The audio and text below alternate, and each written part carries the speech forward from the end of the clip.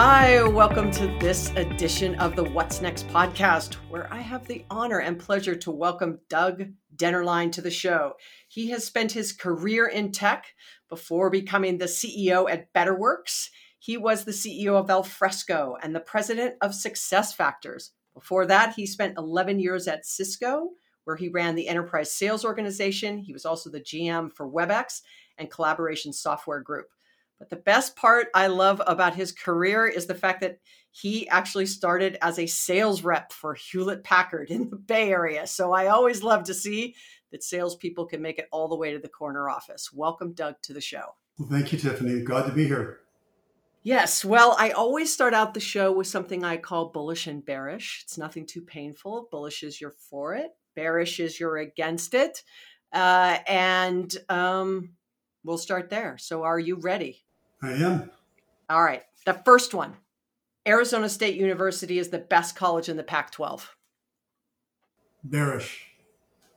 Oh, how could you do that? I'm just insulted. I am a fellow Sun Devil. You are? No. I am. I feel like this interview is over. I don't know if I can continue. Just because you live in the Bay Area doesn't mean you have to, jump ship on your school. All right, we'll go to the next one. All right. The next one. Tiger Woods will beat Jack Nicklaus major wins. Oh, boy, that's tough. Bearish. Oh, no. Okay. All right. 2 I did not expect you to do, which is always good when I get not what I expect. That's a little fun. Okay. Those are the fun, easy ones, although I feel like I can't get over the ASU one. All right. Let's keep going. Okay. Employees are the greatest competitive weapon. Bullish, 100%. Absolutely. Great. Excellent. Well, hopefully that wasn't too painful. And now I will always forever know and tease you about the ASU. But I don't know if you knew that, we are, alumni together in the Tempe world. Wonderful. I'm born and raised. Oh, wow. I didn't know that. Yeah, I was born and raised in Hawaii. So you can only imagine that I went to ASU and was very confused. Very confused. I looked around and I went, that's a lot of sand with no beach. Exactly. And a lot hotter. And a lot hotter. I remember the first time people are like, oh, we're going to go surfing. We're going to go surfing. And I'm just like, yeah, I'm in. Like, let's go. And I go and we showed up at that, we remember Big Surf, and it was that big, huge body of water that this wall would push waves. And I was like, yeah, no, not going to happen. Anyway, all right, let's get to the conversation. I found it really a great time to have a conversation with a leader and CEO like you. We're sort of in the middle of this kind of unprecedented time. And I'm always fascinated to hear how leaders have really responded internally and externally. And maybe you can kind of just step our listeners through, kind of how you approached it when it went into, in the US anyway, right? Went into kind of this lockdown mode, but how you responded from a leadership and employee and customer standpoint. I think that how executives have been approaching it is really insightful to some lessons that others can take away. Yeah, it's certainly been interesting, Tiffany. For whatever reason, I was early to send my team home. I probably did it about 10 days before anybody locked anything down. I just saw it spreading at a rate that was, seemed at a risk for employees. And I guess also because I was the leader of WebEx and Cisco had such a broad IP telephony platform that I really didn't understand why this phenomenon of Zoom didn't happen in 2007 when Cisco bought WebEx. I thought, why get in an airplane and fly inefficiently to New York for 5 or 6 hours and lose that time both directions when you can be much more efficient just doing web meetings. And then you add into that the tools that are available now to collaborate, whether that be Slack or MS Teams. The ability to really be efficient at home is there. And the good news for the Valley is, and in many other places, I shouldn't say just the Valley, many companies already gave their employees the tools they need to be efficient from not at work, whether that be a laptop, computer, or pay for their wireless, infrastructure and modem at home. On the other hand, for many organizations, this was a first, and they had to figure out how to get their heads around it. What did ultimately end up happening, though, is I started putting rules in place because I found myself doing literally 7 to 9 o'clock every night and being in Zoom the entire time. And so I put some rules in place with my team where we said we want meetings to be no longer than 30 minutes. Zooms can only be 30 minutes long. So whatever you thought you could do in an hour, do it in 30 minutes. You can only do 2 Zoom meetings of 30 minutes before you have a 30-minute window that you cannot be on Zoom. I added an extra hour in the day for people to get out of their house and walk around the neighborhood or do homework with the kids or whatever. So we put an extra hour in people's day to not be involved at work. We did virtual happy hours. We did company check-ins every week. And it's worked really well for us. And I do think that work has changed forever because of it. Yeah, and there's something I would love to talk about on the comment you made about WebEx. And I'm not picking on WebEx because this isn't what this conversation is about.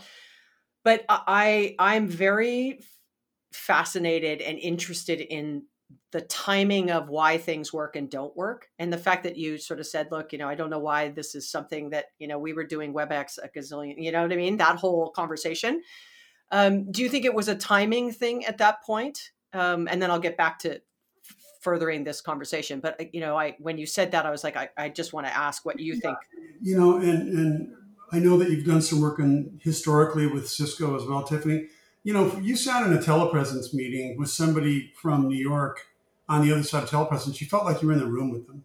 Yes. And so between that technology and the ability to share, your documents and collaborate and work together, I was really amazed that it didn't literally hurt the airline industry at that time. It took COVID to really actually probably prove to a lot of executives around the world that the productivity of your company can actually almost increase because of these tools versus decrease. And, I'm very happy for my friend Eric Yuan, who was my head of product at WebEx and the founder of Zoom.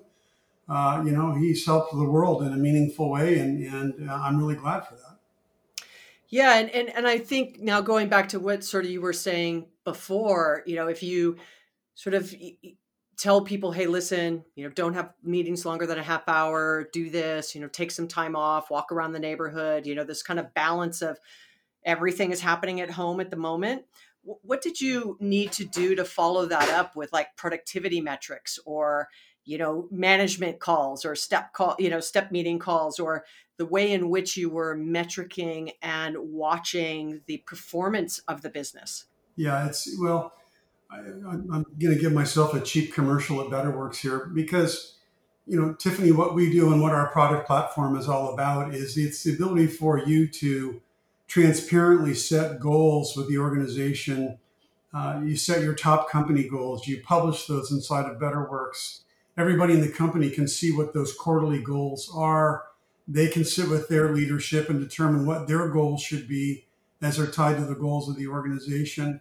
And then you basically update your progress, and you have things called, constant conversations with manager and employee in the application. So I, as a leader, go into my own application of BetterWorks every day, and I can see the progress that people have made towards the things that we think are the most important thing in the company. And so it's a wonderful asset we have and we use internally extensively. So anybody in my company can look exactly where we are and where we're having difficulty in achieving goals and where we might need to jump in and help, or where we're actually making great progress. Along, again, them with Zoom and with Slack and other productivity tools, it's been very effective for us. And did you change that? And I think that's fantastic because obviously the age old saying, you can't manage what you don't measure. And so if you put it down and you're measuring it, that's a great way to make sure that everyone is aligned. But did you actually change those goals? Like there's goal setting and then there's the goals themselves. And so as you were working through this, do the goals look different from January 1st? Let's say I'm being dramatic, right? From January 1st, not knowing what was going to happen, thinking these are the goals of the company for the year. Did you pivot those goals when you started to realize that this was going to be forever changed? 100%. And one of the greatest things we call them OKRs, objective and key results. And John Doerr's the son of them. He worked for Andy Grove, the father of OKRs at Intel. And John's introduced OKRs to every company he's ever invested in. And he's taught organizations that this methodology actually is very powerful when done correctly. And one of the superpowers of OKRs is the ability to pivot when you need to and not stick to an annual goal that you put in place at the beginning of the year when it makes no sense. And so for us, if you think about my buying personas are either a CEO, a COO, or a head of HR who wants to bring in more modern processes for performance management. And guess what? They got very distracted. They were working on making sure their people are taken care of. They have the things they need for their health and the welfare, their well-being. And so one of my personas went away. And the other thing that went away is our sales approach was, this notion of really going in and telling people that their processes are old and antiquated and challenged. And we moved to much more of an empathetic approach to people, helping them, work through this time. And so we absolutely changed our goals to meet those changes in the marketplace that we were faced with. And were you surprised by the response from your people? I think one of the things we learned, we have, I work for Salesforce, we have 55,000 employees, is how much 55,000 employees can very quickly start to act like a startup again. It's not easy. Change is hard. People get uncomfortable. There was a lot of uncertainty and stress and anxiety, and all that goes with just the situation we were all facing. But very quickly, how we just started to rally and align once we realized we had to hunker down and keep moving forward. Yeah. So Tiffany, I've done the opposite with my career. I've gone from, being part of Cisco Systems at the time, 40,000 full-time employees, 6,000 of those were mine, down to a company now at BetterWorks that's a startup, and we're in the mid hundreds. But the greatest part of that is I touch every person in the company in a meaningful way. I literally reached out. The reason I was working from 7 to 9 p.m. was I was literally touching everybody in the company. And I could see where people were stressed and not stressed. And as a leadership team, we worked very hard. We developed a relationship with a company in the wellness space called Modern Health, where people have access to people to talk to about some of the stresses that are going on there. And that's worked, beautifully for us. Well, you're also on a board of a number of companies and have been for many, many, many years, and based on what you just said, what are you hearing from your peers about sort of this future of work and this new way of having more, I'm going to boil down what you just said, kind of those empathetic, soft skills, kind of metrics, well-being, wellness, mental health kind of angle, right? This sort of future of work looking not only different on where we're doing work and the fact that we can do it anywhere more effectively and be more productive, but just the future of work in humans and machines and what our metrics are, et cetera. What's sort of some common things, without obviously sharing anything you're not supposed to, amongst your sort of board peers? It's been so interesting to watch this. And of course, it's relative depending on the industry you're in. Some people have not been able not to be at home. They've literally had to work. They're in jobs that were critical role jobs. But for those people that have had the option to be at home, I think one of the most magnificent things that happened with this, if there's anything good that came out of this, is, we used to hire people and we would say, well, that role needs to be at the headquarters. Well, I think a lot of people have realized that that no longer is an important metric. Go find the best people you can find on the planet to do the job you need them to do, and go hire them. Irrespective of where they are. I mean, you want to be smart. You want to maybe in a couple time zones that are, so things that overlap on a daily basis is worthwhile.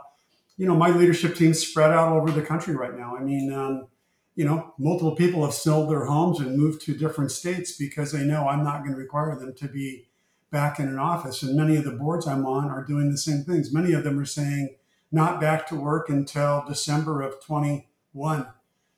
So a year and a half out still, because we just don't know how things are going to return. I'm personally I'm not making any decisions about our return to work for probably another 6 months. I care a lot about people, and I want everybody that works for me to be safe. And I know many other leaders in around the world are filled exactly the same way. And I think even when we do go back to the office, it'll be percentages of the people and in critical roles that need to work together, and maybe need to work together a couple days a week, not necessarily all the time. So I think the real estate industry is going to go through a very interesting, transition with all of this. Yeah, and we did a research study called the Global Stakeholder Series, and we went out and asked 20,000 people across the globe what they thought sort of the future of work Hmm. now was going to look like. And, the number one that came back was sort of health and safety of employees, which you just sort of mentioned. Then it got into things like reskilling, skilling, learning, people wanting to actually fulfill sort of moving their career forward with additional capabilities, and so it might have been we were going to go to school. Now people are more comfortable with doing it online, and it's sort of figuring out that way forward. And are you seeing the same thing internally, and then with your sort of board peers of really focusing on that beyond the health and safety side of it, just that whole reskilling and thinking about what are we going to need in the future? Yeah, very much so. And again, being in the HR space, that's always been an important component of, performance management. Part of the conversation is what do you want to do internally in this company to, optimize for the company, but also for yourself. And what can I do as a leader to help you get there? What do we need to do to give you the right skills, take the right classes to help you get in roles that will help expand who you are as an individual? Well, and I think that what we found that if once we kind of stabilized the business and then we figured out, okay, how do we work in this new, I don't like the term new normal, but in our current situation, because I hope this is not our new Mhm. normal. Yeah. Okay. Like I hope it falls in between where we were and where we are, kind of a thing. But it was really kind of get back to growth. If you've stabilized the business, you've done all the things we've been talking about, and that's sort of, getting back to some sense of productivity at work and how do you balance all those things. Uh, we've definitely started to see a shift of how companies are going to get back to growth, and it's not like sales has stopped or business has stopped during this time, that's for sure. But what have you done that you think is really unique or interesting around keeping your people engaged with your customers during this time? Because we've been focused a lot on internal. Now let's switch a little bit and sort of look externally and say, what was surprising to you on the the customer engagement side? Yeah, that's also been an interesting transition as well. What most companies have done, they've moved to webinars. And, we used to get a few hundred people at a webinar, and all of a sudden we started getting 500 to 1,000. People had time to go out and explore and listen and learn. And that's also changed a little bit. People are now becoming, webinar fatigued. We've Right. started to do things like smaller things where we do what might be something like a breakfast meeting where we send a Starbucks card, or we actually do a delivery of something through DoorDash to 10 people's homes, and they all sit around and have a cup of coffee with some either healthy or unhealthy breakfast foods, and do a kind of a breakfast meeting they might have done if they did that in person before. So we're trying to be super creative about coming up with ways to stay close. I do think the challenge we do face is having customers and candidly employees that are new to a company feel the culture of the company through not ever really meeting anybody and face to face, even through the interview process. I think that's going to be kind of the biggest challenge we need to figure out.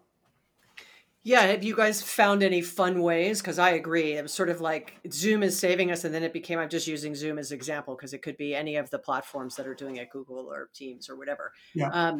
But that sort of, webinar Zoom call fatigue, where like I just don't want to be on a camera today. Like I think I'm good. Like it's okay, right?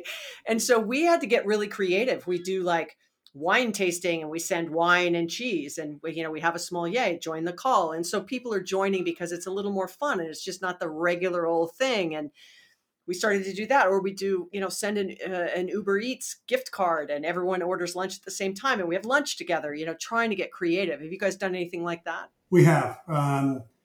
We've done some really fun scavenger hunts, including families and kids. We've done meet the spouse, meet the kids. Um, We've also done wine. I'm a wine person, so my company knows that, and so we've done some fun wine tasting stuff too. And again, it's just trying to find ways to be super creative. And being a web sharing CEO for a long time, when I came to the company, it was a requirement to be on video as part of a meeting. And I have softened that because, people are at home and we've made it okay for the kids to sit on the laps of parents during meetings and have the dog and the cat. And, we're in people's homes and we need to acknowledge that and we need to recognize that and not what it would have been in the past. Like, hey, can you have your kids not be in the room while we're trying to meet? Now we all know everybody's kids and we all say hi to them. We all spend 15 minutes before a meeting starts to talk about life, which we never did before. And so I feel like I know my employees much better today than I did prior to this. Yeah, and I think one of the things, I've had so many amazing people on this podcast, you included, of course, but what I have really learned, and you just said, is when I hear about executives that are very successful throughout their career, number one, they're very in tune with the EQ side of themselves, which it sounds like you are. The other is being willing to actually go out and have those kinds of conversations with employees and customers, but not just have them, but listen and kind of absorb it, and then maybe action something different because of it. And it sounds like that's where you've really done well in the current climate. I have throughout my career tried to pride myself in being as approachable and humble as I can possibly be. I've seen people in the valley that are the opposite of that and be successful doing it the opposite of that too, by the way. But I'm the opposite. I want to be approachable. I don't believe in lines. I tell people I can't fix something that I don't know is broken unless you tell me. You don't need to ask your manager to tell me. Just tell me yourself. Call my cell phone, text me, Slack me. I want to be that person. For a leader or someone who's listening who goes, gosh, I'm really trying to work on this. And during this time, I've had to learn how to be more empathetic and listen and ask those kinds of questions that are maybe not comfortable for me. What piece of advice would you give them on that? Just be brave enough to do it. I mean, it's never been difficult for me. I'm one of those people that if all you can talk to me about is work, that you bore me to tears very quickly. I get energy from people, and so that's an important component of my leadership style. And I like to hire very confident people around me and let them all get in the room. We decide what the right thing to do is. All have an opinion, and then we all go execute that. And I let them do their jobs. Well, I have to sort of back you up on that one. You hired one of my favorite people, Luann Tierney, who's your CMO. So I know you surround yourself with really smart people. So I think she's just fantastic. So it's great to have, that you have her on your team. Me too. And I told you, this is the third company we've been together in. So we've known each other since the mid 80s, I hate to admit. Oh, there's no way she's that old. I'm not going to let you say that on tape. Let's pretend we didn't say that. Anyway, we'll move on. But I want to kind of round this out. So we've kind of started at the high level, from a leadership and the board and sort of the things you've been able to do internally. But the last thing I said on your bio is what made me really happy when I learned more about who you were, was that you started out as a sales rep for HP. And I always find that leaders who have carried a bag and carried a quota and understand the highs and lows of being a salesperson have a little bit more empathy for sort of the stress and anxiety that they may be feeling at this time, right? The shoulder, they're carrying on the weight of their shoulders, sort of the revenue of the company. And I'm being dramatic on purpose, right? But, what did you sort of immediately do? Because so many leaders are going, whoop, what's going to happen to our revenue and our forecast and our pipeline and our sellers that were all outside that are maybe now all inside, and sort of maybe let's round this out with just the role of selling and how that has changed, over the last 8 or 10 months. Yeah, a couple things there. For one, we started to not go after the HR side of our persona business. So, because they were distracted.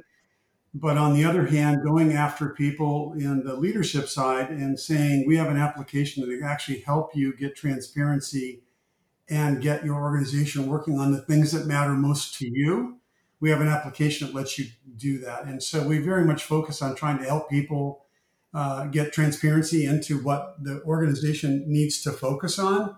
And then are they achieving those goals or are they not achieving those goals? So we've very much shifted to the persona of the CXO, if you will, on our side.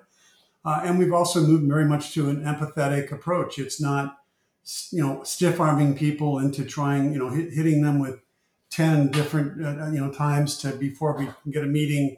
We're trying to respect what's going on in people's lives and businesses, and also focused on those industries that haven't been as negatively affected by, this whole pandemic. Yeah, and I've been talking to a lot of sales leaders lately, and the thing I hear is that salespeople are feeling burnt out. Everybody's kind of feeling burnt out. I don't want to just say it's just salespeople, but I think it's the constant pace of, I need to hit my numbers.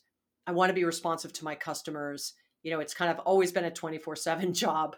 But now it feels like there's just even more sort of, I don't even know the right word, kind of, motion happening around that, because everyone's getting inundated. I mean, the clients and customers are getting in it. They're going through their own stress and things that are going on in their company and their lives, et cetera. And then sales sort of shows up. They're like, oh, like I can't talk to you. Exactly. And so, yeah. And so, are you doing something, on the burnout side for sales? Are you trying to find ways, whether it's changing, their comp plans, whether it's changing the quotas they have to hit, to just kind of give them a little relief? Yeah, we are doing that. We're in the middle of doing that. I was a sales leader up until 2007, where I took over WebEx as the CEO.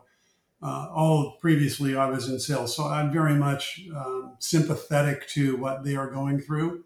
They're probably working harder than they ever have, with less response from people than they've ever had, and so it's been a really difficult time. So we are absolutely going through and reevaluating, how they continue to make a living in these times. Again, looking at what we can do to create products today that we might not have thought of in our product portfolio that are more important. As an example, we did an acquisition of a company in the engagement side of the business. So you can do surveys of employees. Managers can do quick pulsing of their own organizations and find out how they're doing. And also focus on selling things that are helping people in these times. Absolutely. Well, I want to be respectful of your time. I know you've got a lot of things on your plate. So I first just want to say, thank you so much for spending time with us on the What's Next podcast, Doug.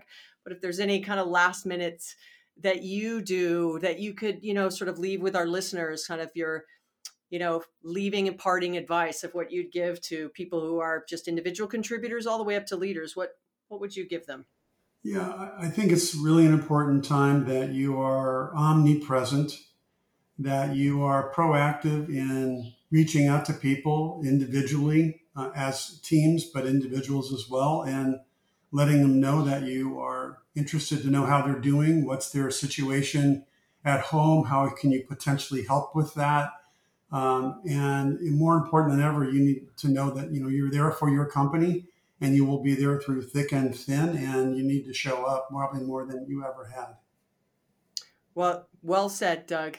So again, thank you so much for joining us today on the What's Next podcast. It's been an absolute pleasure having this conversation with you. So thank you. Thank you, Tiffany. It's been a pleasure as well. What a pleasure to have Doug on the podcast today. It's so great to get real-time, frontline insights into how leaders are responding during this time, keeping their people safe, keeping their well-being front and center, adjusting goals and metrics.